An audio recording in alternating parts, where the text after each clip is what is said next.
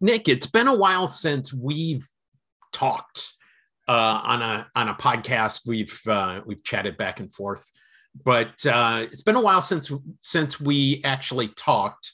I've been busy with some stuff for work that required in my time that I would normally do podcasting on. But what have you been up to? And then I think that you weren't on the two episodes before that, if I remember correctly.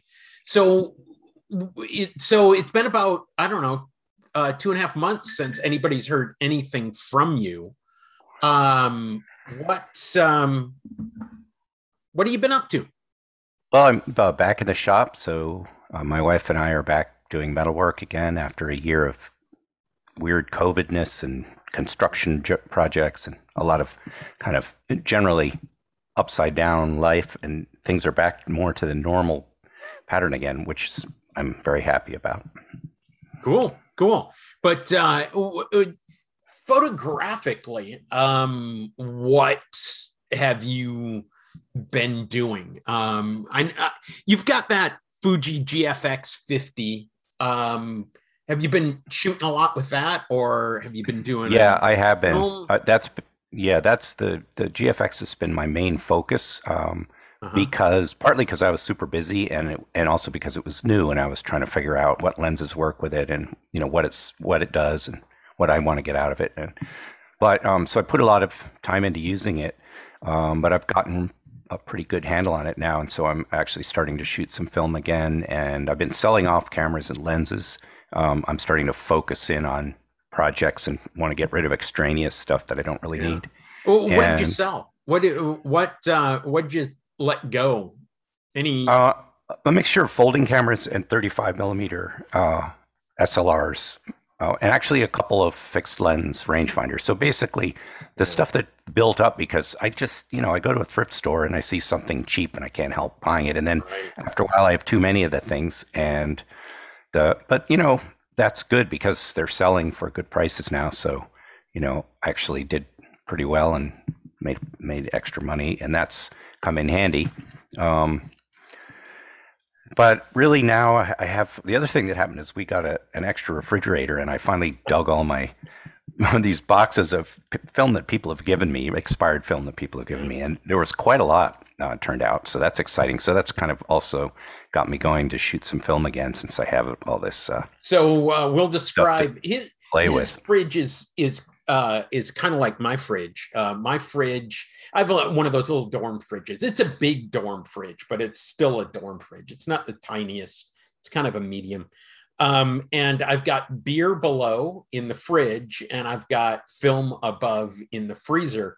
You are pretty similar, but you've got apples, right? Right. And the bottom is all full of apples that my wife grew, and then the freezer is fairly full of film and paper and all the stuff that's built up over time. And I just built up more than I realized, which is good because. Do you have any pear trees?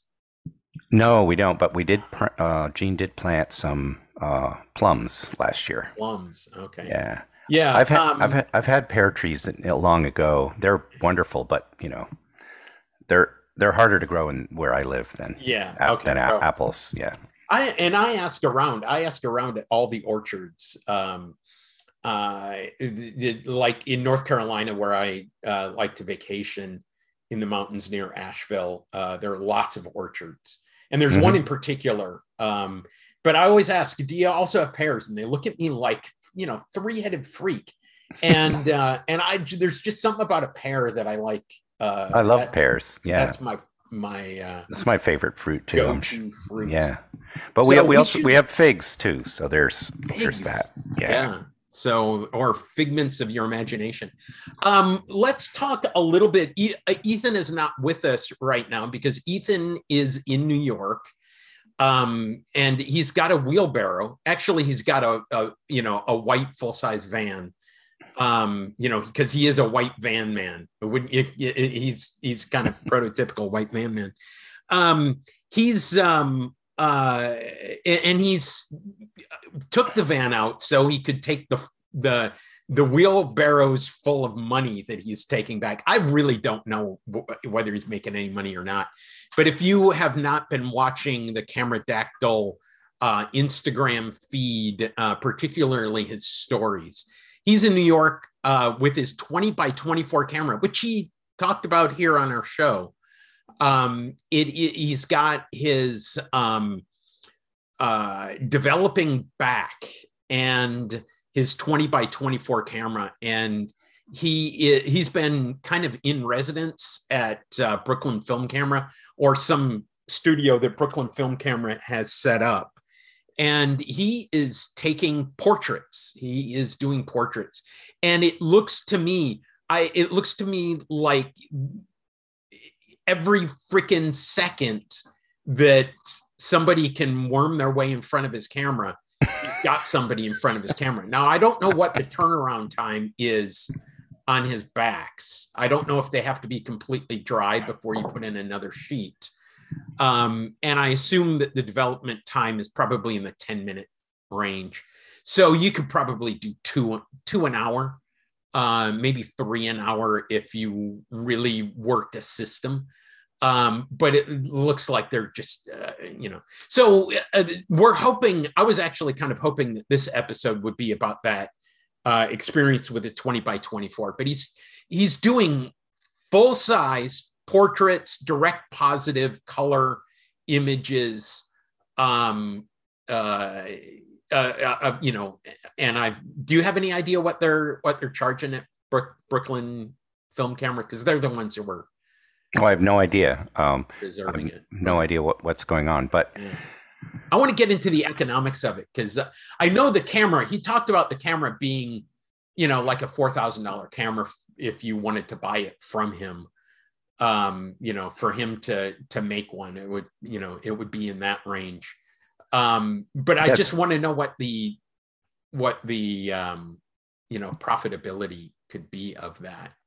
I think the real thing there is, how fast are people coming in your door? Because I mean, I'm sure you could charge what would be a reasonable amount for a professional photograph for one of those things, and it's just more a question of how many people show up. If I remember, and I want him, by the way, I've been pushing him to name that camera the Dora Goodman, not the Dora Goodman. I do that all the time. The Elsa Dorfman. Don't name it the Dora Goodman, even though we like Dora Goodman cameras. It's not. She'll have one out pretty quick. That'd be like naming it the Nikon or something. Right, exactly. No, the Elsa Dorfman. I know Elsa Dorfman. I think she charged in the $1,200 range. Am I right? I don't know. I have no idea. Yeah. Do you remember when your sister was involved with that? What they charged? Well, so I don't know what the charge was, but we're talking about this probably the late 70s, early 80s, and. But what they did though, the Boston Art Museum, which had one of the big Polaroids that my sister ran for a while, what they offered artists was a choice between paying a day rate to use the camera for a day, or the artist could give the museum a pick of the photos they produced during the day. And so what the artists would typically do is anytime they got a shot they really liked, they would just shoot it again. Because in case the museum took one of them, they wanted to have their own copy. So or they would hide it, right? It's sort of the routine, because they're one of a kind. And so they would shoot. Most people would shoot 2 of everything, and then the museum would, I think, just take 2 and put them in their collection.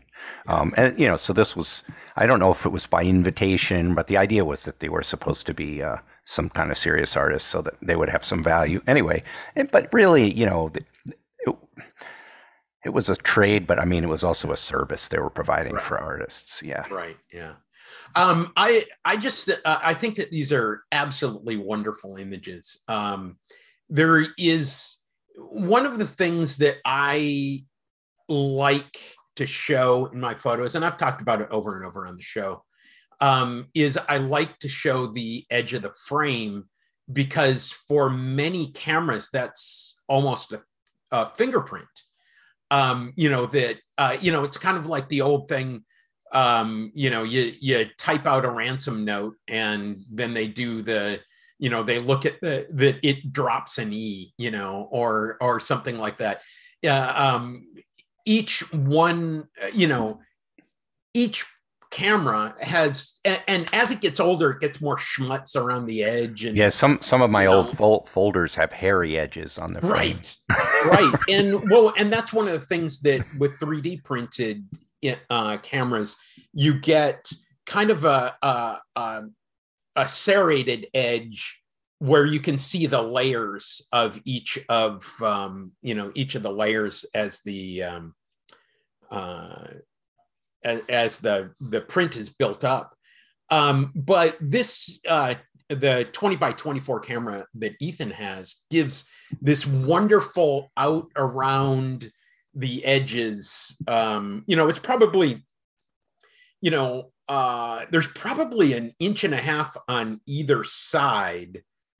So it's probably 17 by 21, the actual image. And then there's this wonderful, just swirling color and stuff at the edge. And you see that on peel apart Polaroids. You sometimes get that. I wonder if it's because the film gate in his camera is thicker than the typical thin metal one that you find in a lot of production cameras, it might be that extra thickness kind of causes some diffusion or shadow throwing or whatever around the edges. Yeah. Well, but it's, But there probably is that. And there may be some refraction. Yes. Mm-hmm. Reflection. Yes. Yeah, that's refraction and reflection at the same time. Right. Which probably it has. Yeah.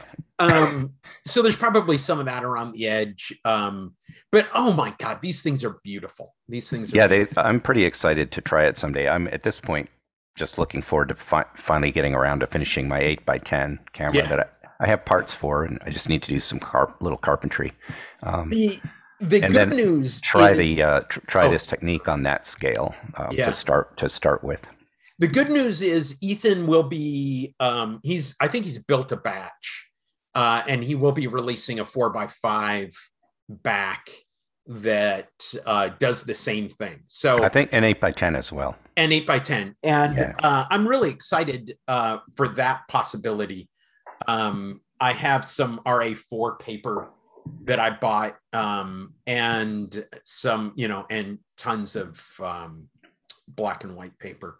And I'm not printing, so that's something that's pretty good. So I have, over this little break that we've had, I've been not thinking about photography. I needed to take the time to really concentrate on this document that I was working on. So I wasn't really thinking much about photography. I wasn't allowing my, over the summer I was building lenses, and we did that Lens Punk podcast. I've not stopped doing that, other than I've stopped doing everything with photography. And so I've been kind of, I'll shoot a roll here, I'll shoot a roll there. But I haven't really, I haven't allowed myself to go out and shoot, because then I'll have pictures that I want to see and I want to develop, and then that would take away from this project. So here's the one thing that I have allowed myself to do. I've been trolling eBay, and I haven't bought anything off eBay, but I've been trolling Shop Goodwill. And Shop Goodwill is really hit and miss, because nobody's going to test anything. At most, they're going to power something on, and they'll tell you it powers on. But they generally don't have batteries for anything that needs batteries. But I've been looking at some different cameras that I could use for the Lens Punk concept. So I bought a Spotmatic, because the M42 screw-in mount is perfect for this, because I can I can, it being a round mount naturally, I can put in something that I can move around and I can move in and out. And generally what I've done with that is I've used felt, adhesive felt that will, that is the right size for a friction close, and it's light tight because it's this adhesive felt. So that's the plan. So I've done that. I bought a, I've been kind of fascinated with Sears branded K-mount cameras, because I think a lot of them came out of Cosina. A lot of them came out of Chinon. A lot of them were these real off-brand, or not off-brand, but you know what I'm saying. They weren't first-line brand name. Some of them look like Pentax to me. Yeah, and some of them are. I did buy a K1000 because the K1000 was going for $75, and that's good for a K1000. Now, it was pretty dirty, and one of the strap lugs had been pulled out of the camera. I don't know what you have to do to do that. I have never seen a strap lug pulled right out of the camera. Well, and the camera survived whatever that event was. Yeah, they're right, tough. Exactly. Yeah. So I don't know. Maybe it was a mugging, and somebody had the strap and somebody had the camera, and that was the give. And I don't know whether the mugger got it or I think the dent is in the mugger. Yeah. Yeah. Right. Exactly. So, so I've been doing a little bit of that. Now I also build up, cause I teach digital photography in a community college. And if there's anybody who shows any interest in film, I'll hook them up with a film camera. And so that's what these are, they've got an f2 50 millimeter. This is a perfectly competent camera that you can get to your house shipped for the $20 range. And these are $14 shipping costs, so it kind of tells you what, I'm buying these for $10. The only thing I've ever gotten from Goodwill is this, a super graphic, and it was pretty cheap, because the rangefinder part was broken, and it came with a bunch of other stuff, and I didn't care about the rangefinder part being broken, so it suited me. It's turning out to be really handy. I like it a lot. My Series B 4x3 Graflex SLR was $60 at it wasn't Goodwill, it was another one, a Catholic Charities one that for a long time, they had a room that was cameras and electronics, and that room has disappeared. And I don't know whether they just throw them on eBay directly. But that was that might be my all-time thrift store find. I've had pretty good garage sale finds. I got a Leica 3 from a garage sale, but it needed a full CLA. The second curtain wouldn't close, and the lens was like sandpaper. The glass of the lens was like sandpaper. So I mean, it was, it wasn't, I didn't find an M6. But that was a pretty good find. So that's what I've been doing. I'm going to talk about in the next little segment what I did conceive of over this time. And I spent a lot of time thinking about it. And I have in the last week gone out and shot. So I do have one thing that I've done, and it is kind of camera builder-ish. It's camera modifier-ish.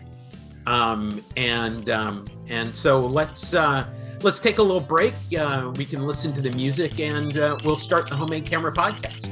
Great.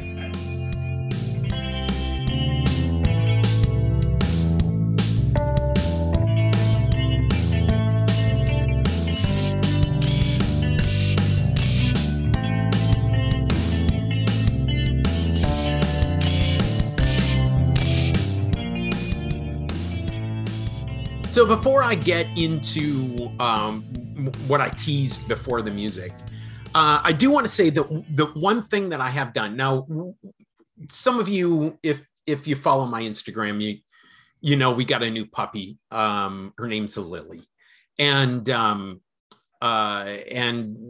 Lily has her own Instagram, and it's Puppin' Ain't Easy. Now there are several Instagrams under Puppin' Ain't Easy, so go to my Instagram, Graham Homemade Camera, and you can find some links from there if you look for a puppy. But I have a Rensha. So Rensha was a Fuji camera that I think was designed specifically for golf swing correction. Okay. Is that what that is? Yeah. Okay. So what is that shooting on film? Yeah, it's shooting on film. And so it shoots a bunch, one like fast fire, 1, 2, 3, 4, 5 in a row, that kind of thing. It's 8. It's 8 frames. But the strange thing is that it's 8 frames, but it's 4 frames, a little tiny pause, and then 4 frames. I don't get it. And the deal is, I think what's happening is that they have a shutter mechanism for the first 4 frames, the first 4 lenses and frames. So it's got 8 lenses across the front, not stacked like a spider's eyes, but 8 in a row. But there are 2 groups of 4. And I think that there are 2 shutter mechanisms or 2 shutter triggering mechanisms, and one fires and then the other fires, but there's a little bit of a pause. So between 4 and 5, there's a tiny little pause. It doesn't, but the idea is that it would shoot and it would show your golf swing. And that's all the literature. All the literature shows a golf swing. So that's what I think it was designed for. So I have that. And maybe there's a little pause at the bottom of the normal golf swing. I mean, yeah, right, exactly. That might be what it's for. Well, when was the last time you played golf? Never. I think my last round of golf was in about 1992, 93 maybe. So yeah, there could be. I wouldn't know. You should probably try it. Yeah, right. Exactly. I'll figure out. I'll correct my game. But anyway, so it's this camera. It's kind of Lomography had one that I think they called the Super Sampler or something like that. But it was 4 in a grid, right? But this is 4, and then there's a little gap on the film and 4 more. So I've been taking pictures. If you guys know puppies, you know the term zoomies. And zoomies is what happens in the evening when the dog goes outside. And the only rule of zoomies is whatever you're doing, it has to be done at full speed. Just the maximum speed that you can possibly do. So I've been taking I took some pictures of that. Now, it was kind of in the evening. It was 400, it was Tri-X, so it was 400 speed film. I think I needed to push it to 16 because it was in the evening. Anyway, I had a lot of fun with that. And so what I do is I copy a frame and I put, I do a copy and paste, and then I put them in layers in Photoshop, and then I make an animated GIF and a little video of it. And I've been able to post those on Instagram. And speaking of puppies, here's Lily, who's coming up off the floor. So if I get distracted, that's what it's doing. So anyway, that's been something that I kind of wanted to do anyway. And it's having a subject that moves at light speed is really good for that. So I highly recommend, if you want to do you could do dance moves or something like that. Wrenches are a whole lot of fun. It was about $100 if I remember correctly. I bought it about 1.5 years ago. And I talked about it on the show, and I did some testing, and I wanted to do that kind of animation thing, you know, where I take the frames and make a little animation. And but you know, having a puppy's a great subject for that. So my big thing that I wanted to do now, I've worked with a lot of stereo concepts in the past. I love you know, those old stereo opticon thing, you know, the viewer with the cards that you would move in and out. Everybody knows what those are. If not, look up stereo opticon or stereopticon. I think there's only one O. And they were really, really popular at the turn of the century. And then they faded, but it came back in the 60s, the 50s with different what am I trying to say? Came back in the with like horror movies that were in 3D, and you wear the red and green glasses. You were around in that time, right? You know, the early 40s. And no, but I've relived it a little bit with cameras. So yeah, right. Okay. But you know what I'm talking about, where, you know, like the Creature from the Black Lagoon would be in stereo or something like that. Yeah, no, I've seen at least one of those old time stereo movies. I'm sure. Yeah. I think Abbott and Costello did one that was in stereo, and then in you know, about 2005, as flat screen LCD digital TVs were coming in, there was a lot of stereo programming. Or not programming, stereo, you know, movies would be in stereo. Like, I think I saw Avatar in stereo, you know, or, you know, wearing 3D glasses. And I think I might have watched one of the Harry Potters in stereo, but I might be wrong about that. So, but anyway, I like it. It's something that I like to do. And as Nick mentioned on Cocaine and Camerosity, that the Camerosity podcast, you know, I do some stereo just with one lens, one camera, one lens, do a sway. The other thing that I've been doing a lot lately is using particularly Holgas and either leaving them on bulb mode and moving around objects, or just doing a rapid click and moving around objects. Not quite as good as Frank Malkowski. Anyway. So you mean multiple firings on the same frame, yes, while moving the camera, right? Yeah, and generally rotating around seems to be a good method of doing that. But sometimes I do a pan.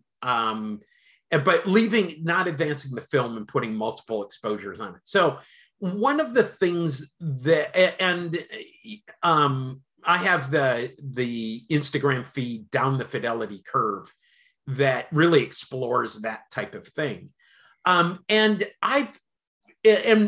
part of the deal that I love with that is that's what got me through COVID the most. That the idea that if I couldn't point my camera at something interesting, I needed to make what I could point my camera at interesting. Mm-hmm. So that was what you know, so I did a lot of that.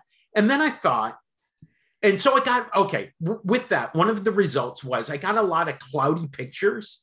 And I look at them and I'm not exactly sure what the location was. I'm not sure what the subject is, but I get this, I get images that are visually interesting to me. They're abstract-ish.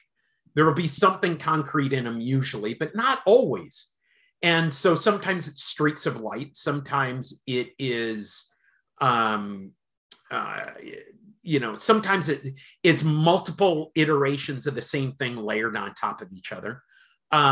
So I'm getting a lot of interesting images that I like with that. And so I thought, well, how about marrying those two things? And that was getting a getting that multi-click or bulb mode abstract image, but doing it in stereo so it has depth. And the thing that I was thinking of specifically is the idea, if you don't necessarily know what's there, but you can tell what's in front and what's in back. Mm-hmm. And so that type of thing was what I was really kind of going for. So I have the Holga 120S that Nick gave me. All right. The one time that Nick and I met in person, and that was, just after we had started doing the podcast. And so I was out in his neck of the woods at his corner of the United States. I live in the other corner of the United States. And oh, wait, no, hold on. You didn't give it to me then. You mailed it to me later, didn't you?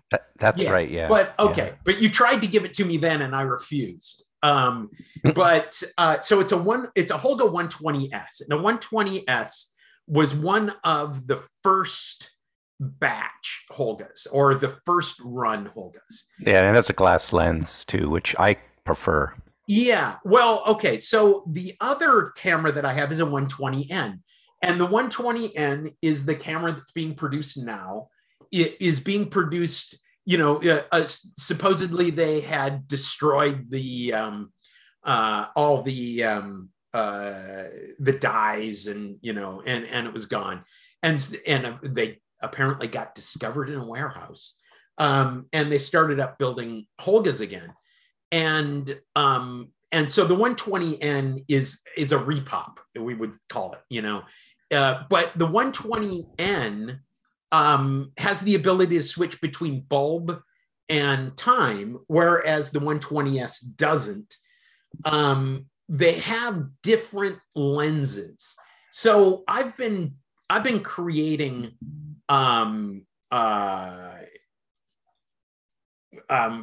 sorry, and Nick's sending me stuff, and he I have shot two rolls with my Holga Dual. And this is what I did. I took some tape, and you could think of foam tape, but this is clear plastic tape that is maybe an eighth of an inch thick. So mm-hmm. it's thick. It's supposed to be really nicely sticky, but the big thing is that it's got kind of a rubbery texture, and it's got good adhesion. And I stuck two Holgas bottom to bottom, and I hold them and I fire their shutters independently. Now I'm on the lookout. So I put an Instagram story saying, does anybody have one of these that you want to get rid of? Let me tell you what the NE is. Holga made a dual stereo, and they made it two different ways. They made it as a pinhole camera, and they made it as a lensed Holga. And they were, they're essentially Franken cameras. Nick, you were talking about, you met a guy at a camera swap meet who had a stereo Canonette, right? Right, two Canonettes that he'd grafted together, but he went much farther than most people do. He'd actually re-engineered the gearing. Oh, really? And added some gears and somehow so that it would advance in a more normal way. Uh-huh. He told me thousands of stereo images of his family growing up over the years with this thing. And it was beautifully made. It was an older Japanese guy, and I'm not sure. He said he made it a long time ago. And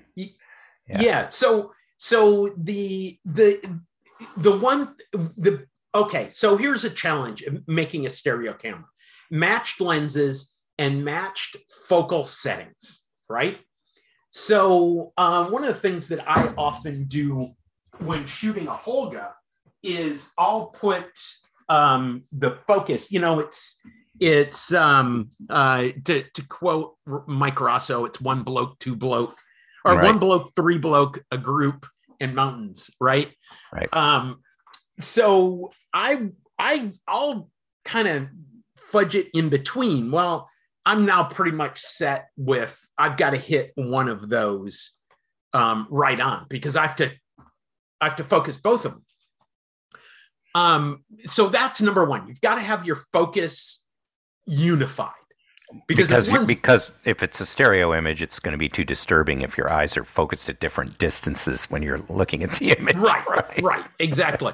But I mean, most of us really, truly, I mean, if you get, past your 50th birthday, if you're lucky enough, like Nick and I are, to be past your 50th birthday, then, if you take your glasses off without correction, most of us do have one eye blurrier than the other eye, right? It's not even just blurrier. I think the magnification is different. Yeah, right. Exactly. Well, here's one of the things that I remember as a child, looking at carpet and closing one eye, opening and closing.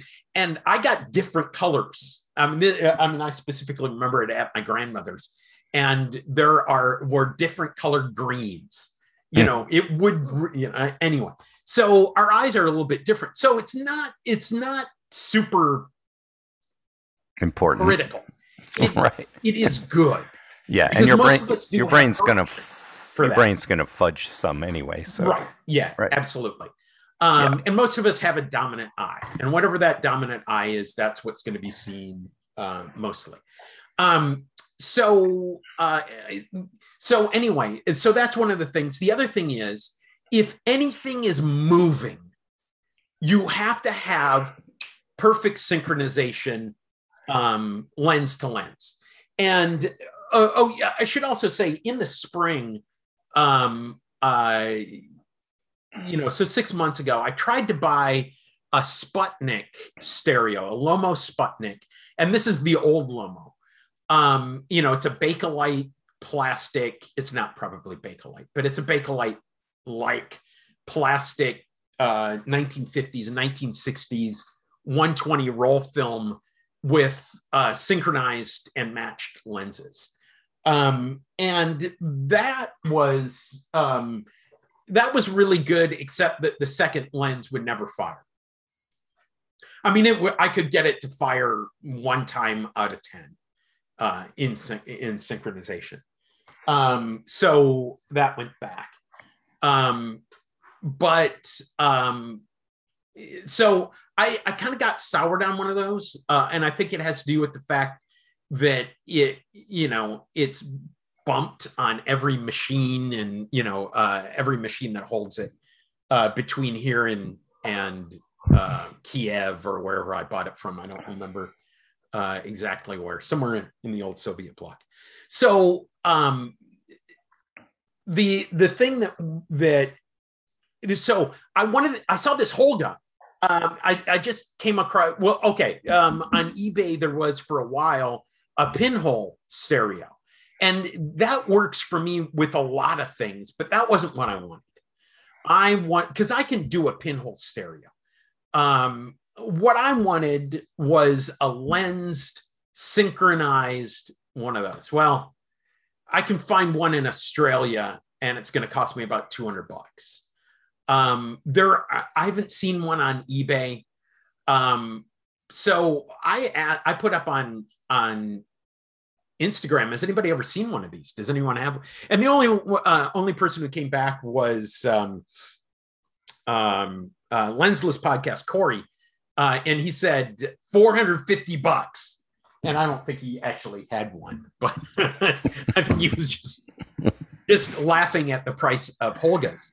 And I said, I came back with, I was thinking $20 and you pay shipping, but our negotiations stalled at that point, shall we say. So I decided, okay,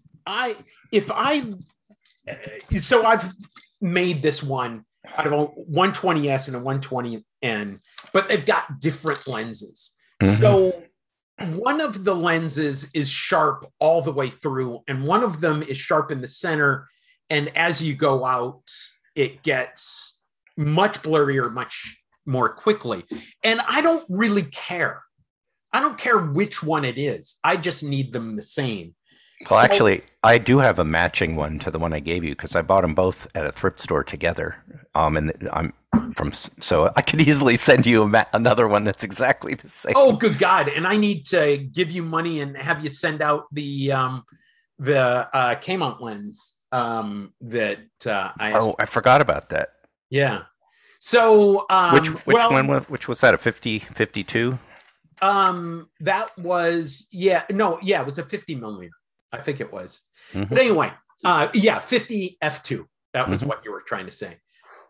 So anyway, so I shot 2 sets of rolls because you're talking 2 rolls of film. So I went out and shot it twice.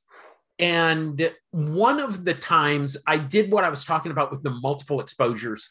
And the other time I went out and just shot 1 frame for each frame. I just did it as a stereo camera. And I found out that they don't match. So I went and bought and I ordered it 2 days ago. Wish we would have had this conversation 2 days ago. I ordered it 2 days ago, another 120N, but I have it, but it's coming. It's a red and white plastic 120N. So the one thing that it's going to be good is red on the right. I'll always be able to hold up the camera the same way because otherwise there's no indication as to what is up on this camera. So anyway, that's my exploration. If watch my Instagram feed. We're going to put the show up right away. We're recording it on Monday, October 11th. And there's no, if you're looking for the YouTube, there's no YouTube on this. So it's a fun experiment. It's a cheap experiment. It's not the cheapest experiment, a shoebox and paper and a pinhole at one end. That's a cheap experiment.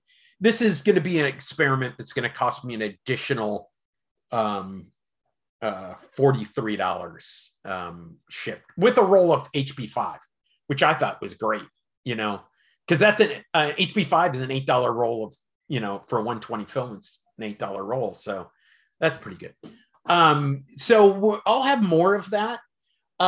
This is, I want to talk about one thing. There's for those of you who listen to the original Cocaine and Waffles podcast, there were 2 of them, I think, that came out on the Classic Lenses feed. It now has its own feed, and it's Cameraosity. And Mike Eckman, if you've never been to MikeEckman.com, go do yourself a favor. If you've done a search about a camera and something comes up, likely it's Mike Eckman, because he just does review after review after review of it's several hundred now. Yeah. 100. Yeah. And so I can't tell you how many times I've searched something out and I've started reading and I go, oh, this is Eckman's. So anyway, Nick was on it the other day and, actually maybe it's a couple of weeks ago. And he said that the one thing that we do, or the concept that we do here at Homemade Camera, and all of you do out there who are homemade cameraists, that we build things. We're not trying to match an FM2 or an FM3A, right? We're not trying to match an Olympus Stylus Epic or Mu2. What we're trying to do is we're creating these things that don't otherwise exist. Or if they exist, they're ridiculously expensive. Hence the 50 projects across the world that are trying to capitalize on the what is it? The Hasselblad Pan. X-Pan. Thank you. That format is very desirable, and there aren't any. I've got a project working on that. Cheap versions, right? Yeah. Yeah. So it's, the whole point is that I created this relatively cheaply. I love that. That's the sound of a true Holga. Sound of quality. Yeah. So you were going to say, I'm sorry, I interrupted. Oh no, yeah, that they mentioned the Homemade Camera podcast in a few contexts, which I'm going to elaborate on a little bit later. Yeah. But the idea of making your own cameras, there are a lot of different reasons. Some people do them just to make a thing of beauty or an art object. Right. I mean, I know photographers who've made really elaborate cameras. Yeah. Or Carlos's. Carl right. Richards. Carlos. There are many photographers who've made very elaborate or beautiful cameras, partly as a way to bewitch the subject or to get people to stick around. And, you know, it's a way to keep people interested instead of just... Wayne Martin Belger. Exactly. Yeah. Yeah. So, but we're trying to take pictures with them. You know, that's part of the deal. And I'm not saying, I think that this was even mentioned on that same show. You know, the old saying of the best camera you have is the camera that you have, right? The best camera you own is the one that's in your hand when you have a picture to take. But there are cameras that get you to take better pictures because you think about it. And there are cameras that beg you to pick them up. And that's part of it. But it's also, you know, a lot of it is this, you know, we're developing cameras that don't otherwise exist or don't economically exist or are not reliable, like the old Lomo, Sputnik Lomos. Which are $200. You know, again, I could get a Holga that takes the exact same picture if I could find a Holga that takes the you know, the twin lens Holga. So anyway, that's what I've been doing over the last 6 weeks, 6 or 8 weeks.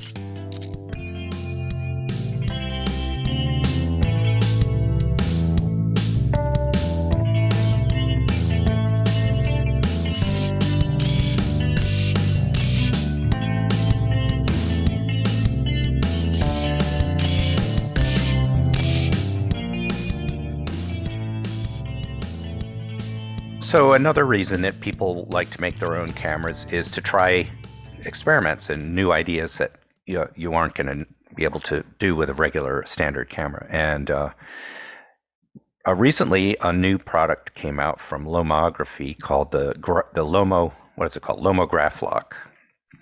And it's a back designed to fit on a 4x5 Graphlok camera and shoot Instax wide film.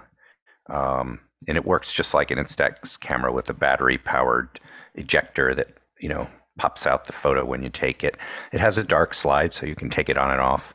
And because it puts the film back quite a bit farther than a standard large format film holder, there's a spacer that goes with it, which you can slide behind a spring back ground glass, and it will push the ground glass back to the correct distance to match the film. And it also frame. It gives you the framing if you put it in right ways around, because it's an asymmetrical device. And there are other possibilities, other ways to manage it. But one thing about it that's a little odd is that it's designed to work with press cameras and spring back cameras.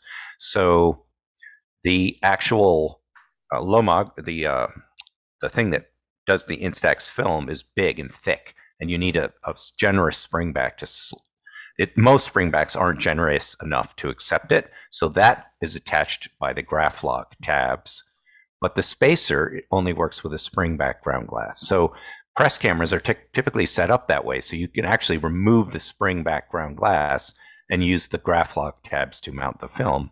But quite a few cameras aren't designed that way, and a lot of standard large format cameras, basically from, I'd say, the late 50s on, about the same time the Pacemaker graphic came up with that design.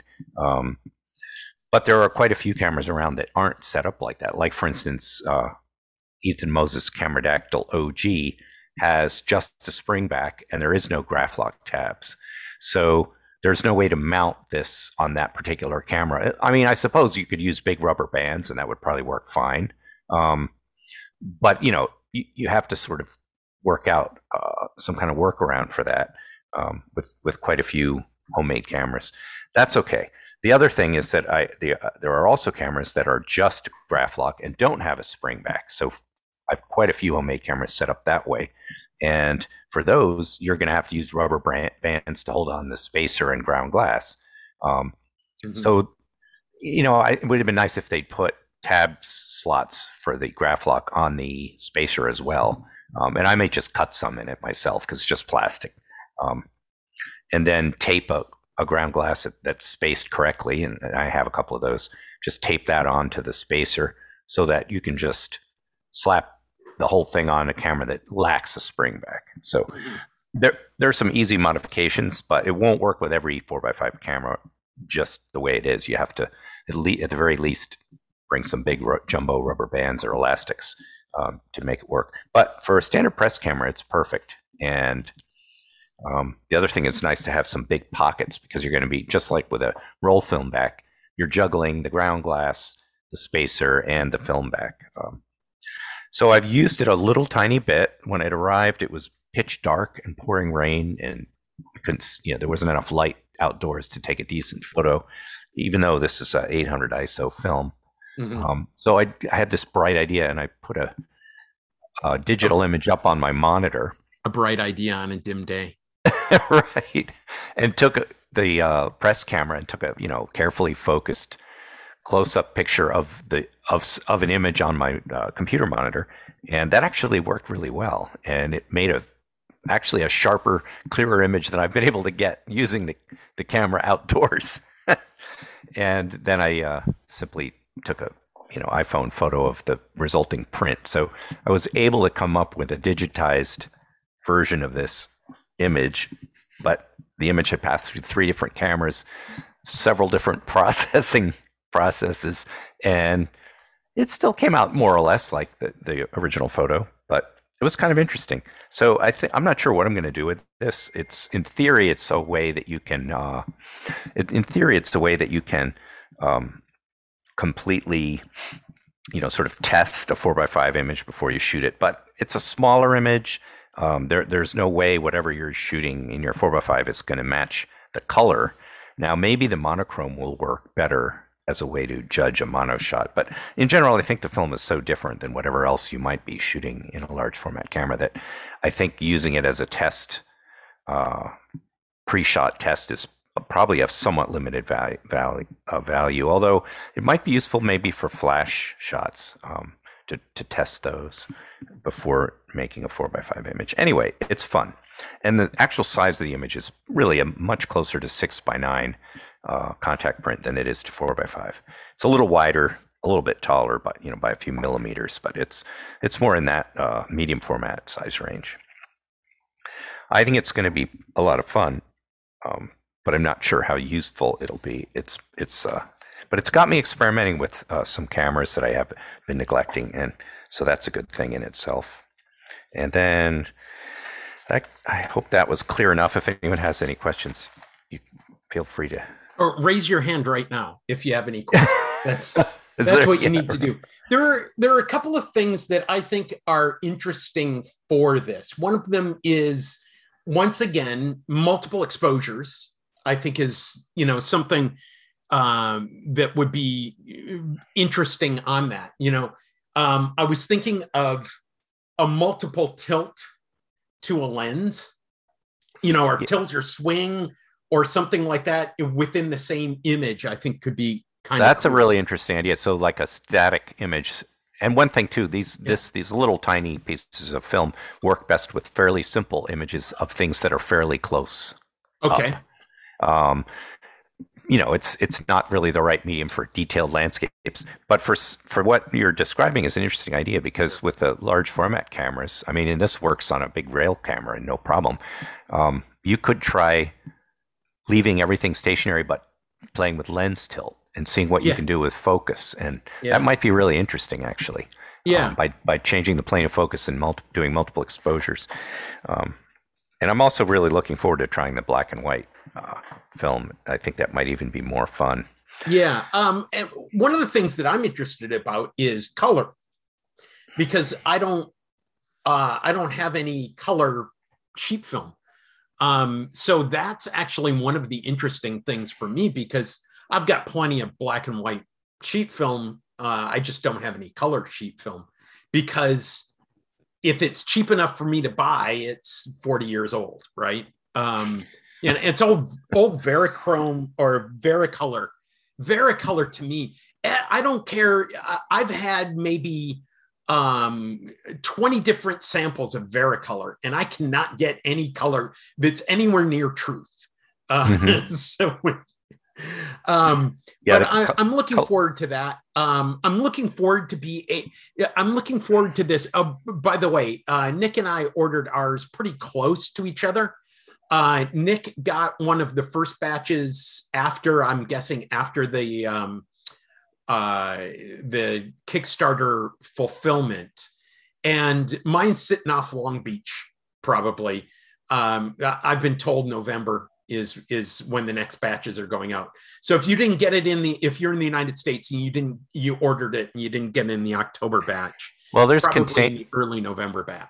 There's been container ships anchored all over Puget Sound because shipping is so backed up now that when we can look out in several directions and see multiple boats just parked at anchor. It's kind of infuriating because they run their diesel engines the entire time.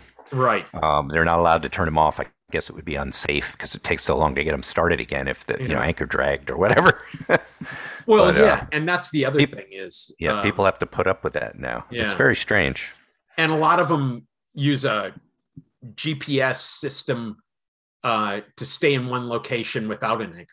So that's it. Oh yeah. Well, I remember meeting an old schooner captain, and his method when he was asleep and worried that the anchor might drag, he would tie a rock to a string, tie the other end of the string to his toe, and throw it into the water. And so it would sit on the bottom. And if the boat started to move, it would pull on his toe and wake him up. I'm just thinking about a curious sea creature getting a hold of that, and pulling him to Davy Jones, So, one of the things that just struck me as we started talking about this is the idea of how this would be very handy as a Polaroid pinhole device. Because, once again, you don't have to focus. So you just build a box that slides onto this back and and pinhole away, right? I'd like to make pinhole, that. I think it's worth a try. I'd like to try it with. I'd like to try building a purpose-built body for the Mamiya Press lenses because you can't just. Well, first of all, it needs a 4x5 Graflock back, but second of all, you could add the extra spacing, which actually. I don't think it would be from Mamiya Press. It wouldn't be very far. No, but you have to add the 19.4 millimeters of the spacer so that so you take the Mamiya Press flange back distance, add 19.4 millimeters, and then you'll be able to focus with the scale focus with the lenses. Right. Yeah, and you won't have to bother with the. Well, you could still use a ground glass. You just wouldn't need the spacer. Right. So that would actually be a nice setup, and it's just a box and a couple of Ethan's mounts. He makes a 4x5 mount, and he makes a Mamiya Press mount. And you just need a box and those two things to make this camera. And I think that would be really nice because it is kind of a Polaroid-y thing, and I think it's almost more suitable as a point and shoot medium than it is on a big old rail camera, where you're fussing and focusing, and it's just not enough resolution to be worth it. It's more like you should make a light, simple camera, and scale focus it and fire away. I think that'd be the best way to use them. I know Ethan's, busy with the wheelbarrows of money, but and I'm saying that he may not be making any money at all on this. I don't know what he's making on this, but I just see, Sellout says to me, lots of money. But when he's done with that, I don't think that would be difficult, once he gets back to the camera dactyl layer of innovation. Oh, sure. He could make these quite easily. Yeah. and Yeah. pick a popular lens like the the Angulon and just make a standard body for an Angulon and the 4x5 back. Or the Mamiya Press lens mount. Yeah. I mean, then you don't have to worry about it. Everything will work with it. Every one in that series. Mm-hmm. No, that would be good. Definitely. Well, anyway, I'm just starting to experiment with it. It seems pretty fun, and we'll report back after I've done more.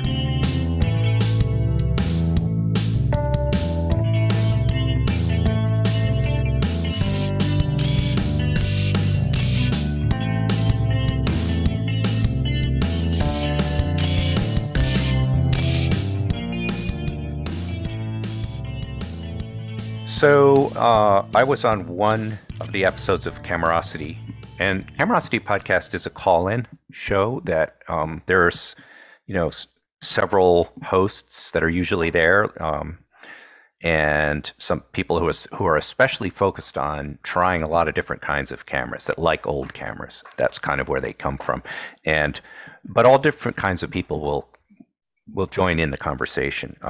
And once again, it stems from the Classic Lenses group. Yeah. So Classic Lenses podcast group. Yeah, also the Facebook group and all that type of stuff. So right, but there's also another group that are named Classic Lenses. At least one other, probably more. So okay. The Classic Lenses podcast Facebook group. There we go. Okay, there you go. Or what is it? You can go to MikeEckman.com. Has all of this on it. Okay. As well, yeah. So anyhow, and the one after I was involved, they had a podcast number 7. A couple of topics came up that I'm really interested in. One of them was the idea of future-proofing photography. So people have a lot of anxiety about the films dwindling, the old cameras breaking, the old repairmen that can fix the remaining cameras dying off, which is all happening. Yeah. One of my favorite repairmen, well, he's not dead, but he can't repair cameras anymore. He's just too old. So these kinds of things are happening, and it's making people nervous. But one of the things that got us interested in the homemade camera idea in the first place was along those lines, was not just that we like making them and we want to make cameras that we couldn't just find in the store, but also the idea that if we make simple cameras ourselves, we can maintain them ourselves forever. Right. And the other thing, and Anthony Rue mentioned this in passing on the podcast, was that as films dwindle, you get more and more involved in alternative process or making your own films. Presumably, the basic silver emulsion will remain available at some level for quite a while. So you can coat glass, you can coat gelatin film stock if you can get a hold of it. You can coat paper. There's all different ways to go about sort of making your own emulsions to use in a camera. And that, I think, is going to hang on for a long time. Some of the old processes are pretty basic, and the raw materials will be available far into the future. So I'm not so much worried about the end of the traditional current film stocks, because I think, first of all, I think it's going to take them a while to completely go away. I think Ilford will be making black and white for a long time to come. And FOMA. And color, maybe that, we'll see if Kodak's hanging in there for now. So if Kodak Polaris keeps going, we've got that. But even if that stuff eventually goes away, and even if store-bought cameras, used cameras that we're depending on now, wear out or become very expensive, we can always make our own. And the one thing that's always available are lenses. And even today, they're making some very good manual focus lenses that are quite inexpensive, especially for 35 millimeter, but there are ones that cover a medium format size. And I think large format lenses are going to hang around for quite a long time, just because those shutters slowly wane. But even if they completely die, you can simply use them with a basic focal plane shutter, or if you're using a slow emulsion, your old lens cap trick. I mean, there are going to be ways to take photographs. Or a guillotine shutter you put on the front. The more I mess around, the more I feel like those alternative processes and those really kind of pushing the boat out far from the dock film processes are the ones I'm most interested in. And if I want to shoot at night, if I want to shoot a fast moving object, I just tend to think, well, digital's the right thing for that anyway. Mm-hmm. And so I don't feel the need to make film cameras compete with digital cameras. I feel like actually it makes more sense to let them diverge. So in my own cameras, I've moved more and more towards primitive, old-fashioned cameras like press cameras and homemade cameras that have are very simple, especially the really old ones. Basically, you almost only need carpentry skills to repair them, and that I think those are going to last. That type of camera is going to last indefinitely as long as a few people want to tinker with them. And the glass plates are something I'd like to try, but that's another really appealing alternative to film. So I don't feel so worried about the future of photography. I could see it actually being almost more enjoyable to be in these experimental realms anyhow, as time goes on.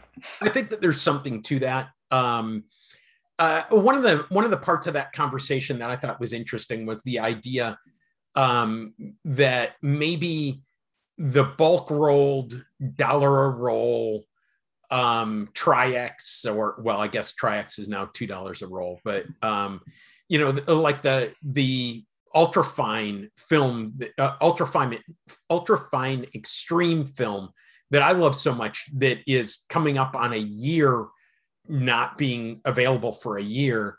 So I'm guessing that ultra fine extreme may be done. Whoever their manufacturer is cannot supply them. And I'm really hoping not, because I love that film. It's cheap film. But it's not just that it's cheap film. It's that I like the look of that film. And, and there's speculation. There's a lot of people who believe it to be Kentmere. But the big thing is it's Kentmere in 120. And that's what I love about it, is that 120 film. So, but the big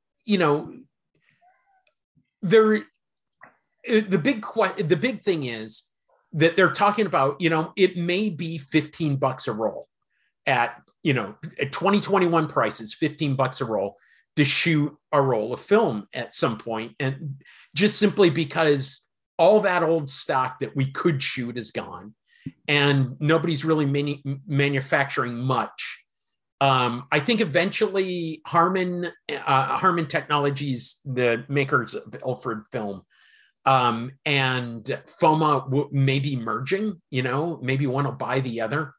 And I'm not saying that from any sort of inside knowledge. It just seems sensible that those two groups that are very much focused on paper and film, one will probably gobble up the other one at some point. Who knows? But I'm also putting some money on Jason Lane, who was, when he was on our podcast, was talking about setting up a paper or not a paper, a film coating machine. And we talked a little bit about that. But that's not going to be $3 a roll. Right. And most likely it's going to be 35. So no, but then what we're talking about, though, in a way, is going farther from the shoot too many pictures and more into the take your time and make your dollar a shot well spent. And there's nothing wrong with that either. I find that to be but a good way to work as well. When film hits $15 a roll, cameras are going to dip again. Because one of the things that we can do is we can get a professional camera for $100. We can get a camera that will do everything that the highest end SLR does for $100 right now. And that's all, like the Canon EOS, because you can manually focus them or you can autofocus them and they will expose perfectly every damn time. Well, you can actually do a lot better than that. There are some similar cameras of not quite as well made, but perfectly functional plastic Nikons and Pentaxes that are more like $15. Yeah, that are, right, that right. can do But all that stuff. Yeah, and my whole point is, yeah, you're right. And in fact, those Pentaxes will take K-mount lenses, which are, if you buy a Chinon 50 millimeter 1.9, it's going to be $15 or $10, right. or it's going to be free with any other purchase kind of thing. But so I think that I'm not too worried about my lifetime. I'm not too, I'm 56. I'm not too worried about my lifetime being able to play in this medium. And if I have to, I'll go digital. I can make my Fuji X Pro 2 do what I want it to do. I equally enjoy both media. They're just different. Yeah. And I don't have it. Yeah, that's not a problem. But I'm interested in thinking about where this can go, because whether I live long enough or not, things change surprisingly fast. And in 10 years, we could be in a really different place where maybe I won't have the income to be buying the overpriced film that's still left by then. And this is one reason I'm interested in this idea of moving towards sort of do it yourself all the way down the line, and a more old fashioned approach where you make a few really careful exposures with, specially prepared photo medium that you've done yourself and all of that. And with that in mind, I wanted to comment that I've talked about old fashioned and simple cameras, but there's no reason to feel that those are unsophisticated. Right. And you can see some, real current examples are like Jeff Perry's upgraded old Graflex single lens reflex cameras. So they're very old, but they're high quality. And then he puts a lot of more modern optical, viewers and so forth on them, and lenses, so that they become very high quality, very sophisticated cameras, which yet can still be repaired and maintained with very simple tools, even down to the shutters. And there are people maintaining and rebuilding those old-fashioned focal plane shutters, and there's absolutely no reason. I mean, those can always be made by somebody, and if that's the only kind of camera left, they'll get made by somebody out there. I mean, it could even be a do-it-yourself thing with a little practice. So I'm thinking that it doesn't mean we're going to return to primitive, and I think that's also misleading. In a lot of ways, the old photographic equipment was in some ways better than the modern stuff. I mean, if you look at a really good glass plate, is better than any equivalent film stock can produce, at least for black and white. But even color, if you've got the time and energy, you can do 3 exposures with 3 different filters and do something like what's the stuff based on gum arabic that makes really beautiful color. It's laborious. It's going to take you a lot of time to get any good at it, but it's beautiful, and in a way that no modern film stock can even come close to. So I think all this is still there, and I think that's the direction it's going to go. And it already is going in that direction, that people are doing more and more alternative process, more and more kind of sophisticated experimentation. And then there is another group of people, like the Camerosity podcast people, who are just in love with old cameras, and they're the ones that are worried about the film stocks dwindling, because they really just want to relive the experience of shooting with fairly complex cameras from, the 30s, 40s, 50s, 60s, and 70s, really. Yeah. So what you're saying is that eventually everybody will come over with us and be a homemade camera person. I think at some point, for film anyway, that's quite likely. I mean, of course, there will be still some people who, Leica, there will probably always be a Leica repair place somewhere in the world if you can afford it. And, there's going to be a few things that'll hang around, but there are limited numbers, and they do get lost and they do get expensive, and all those things happen. So.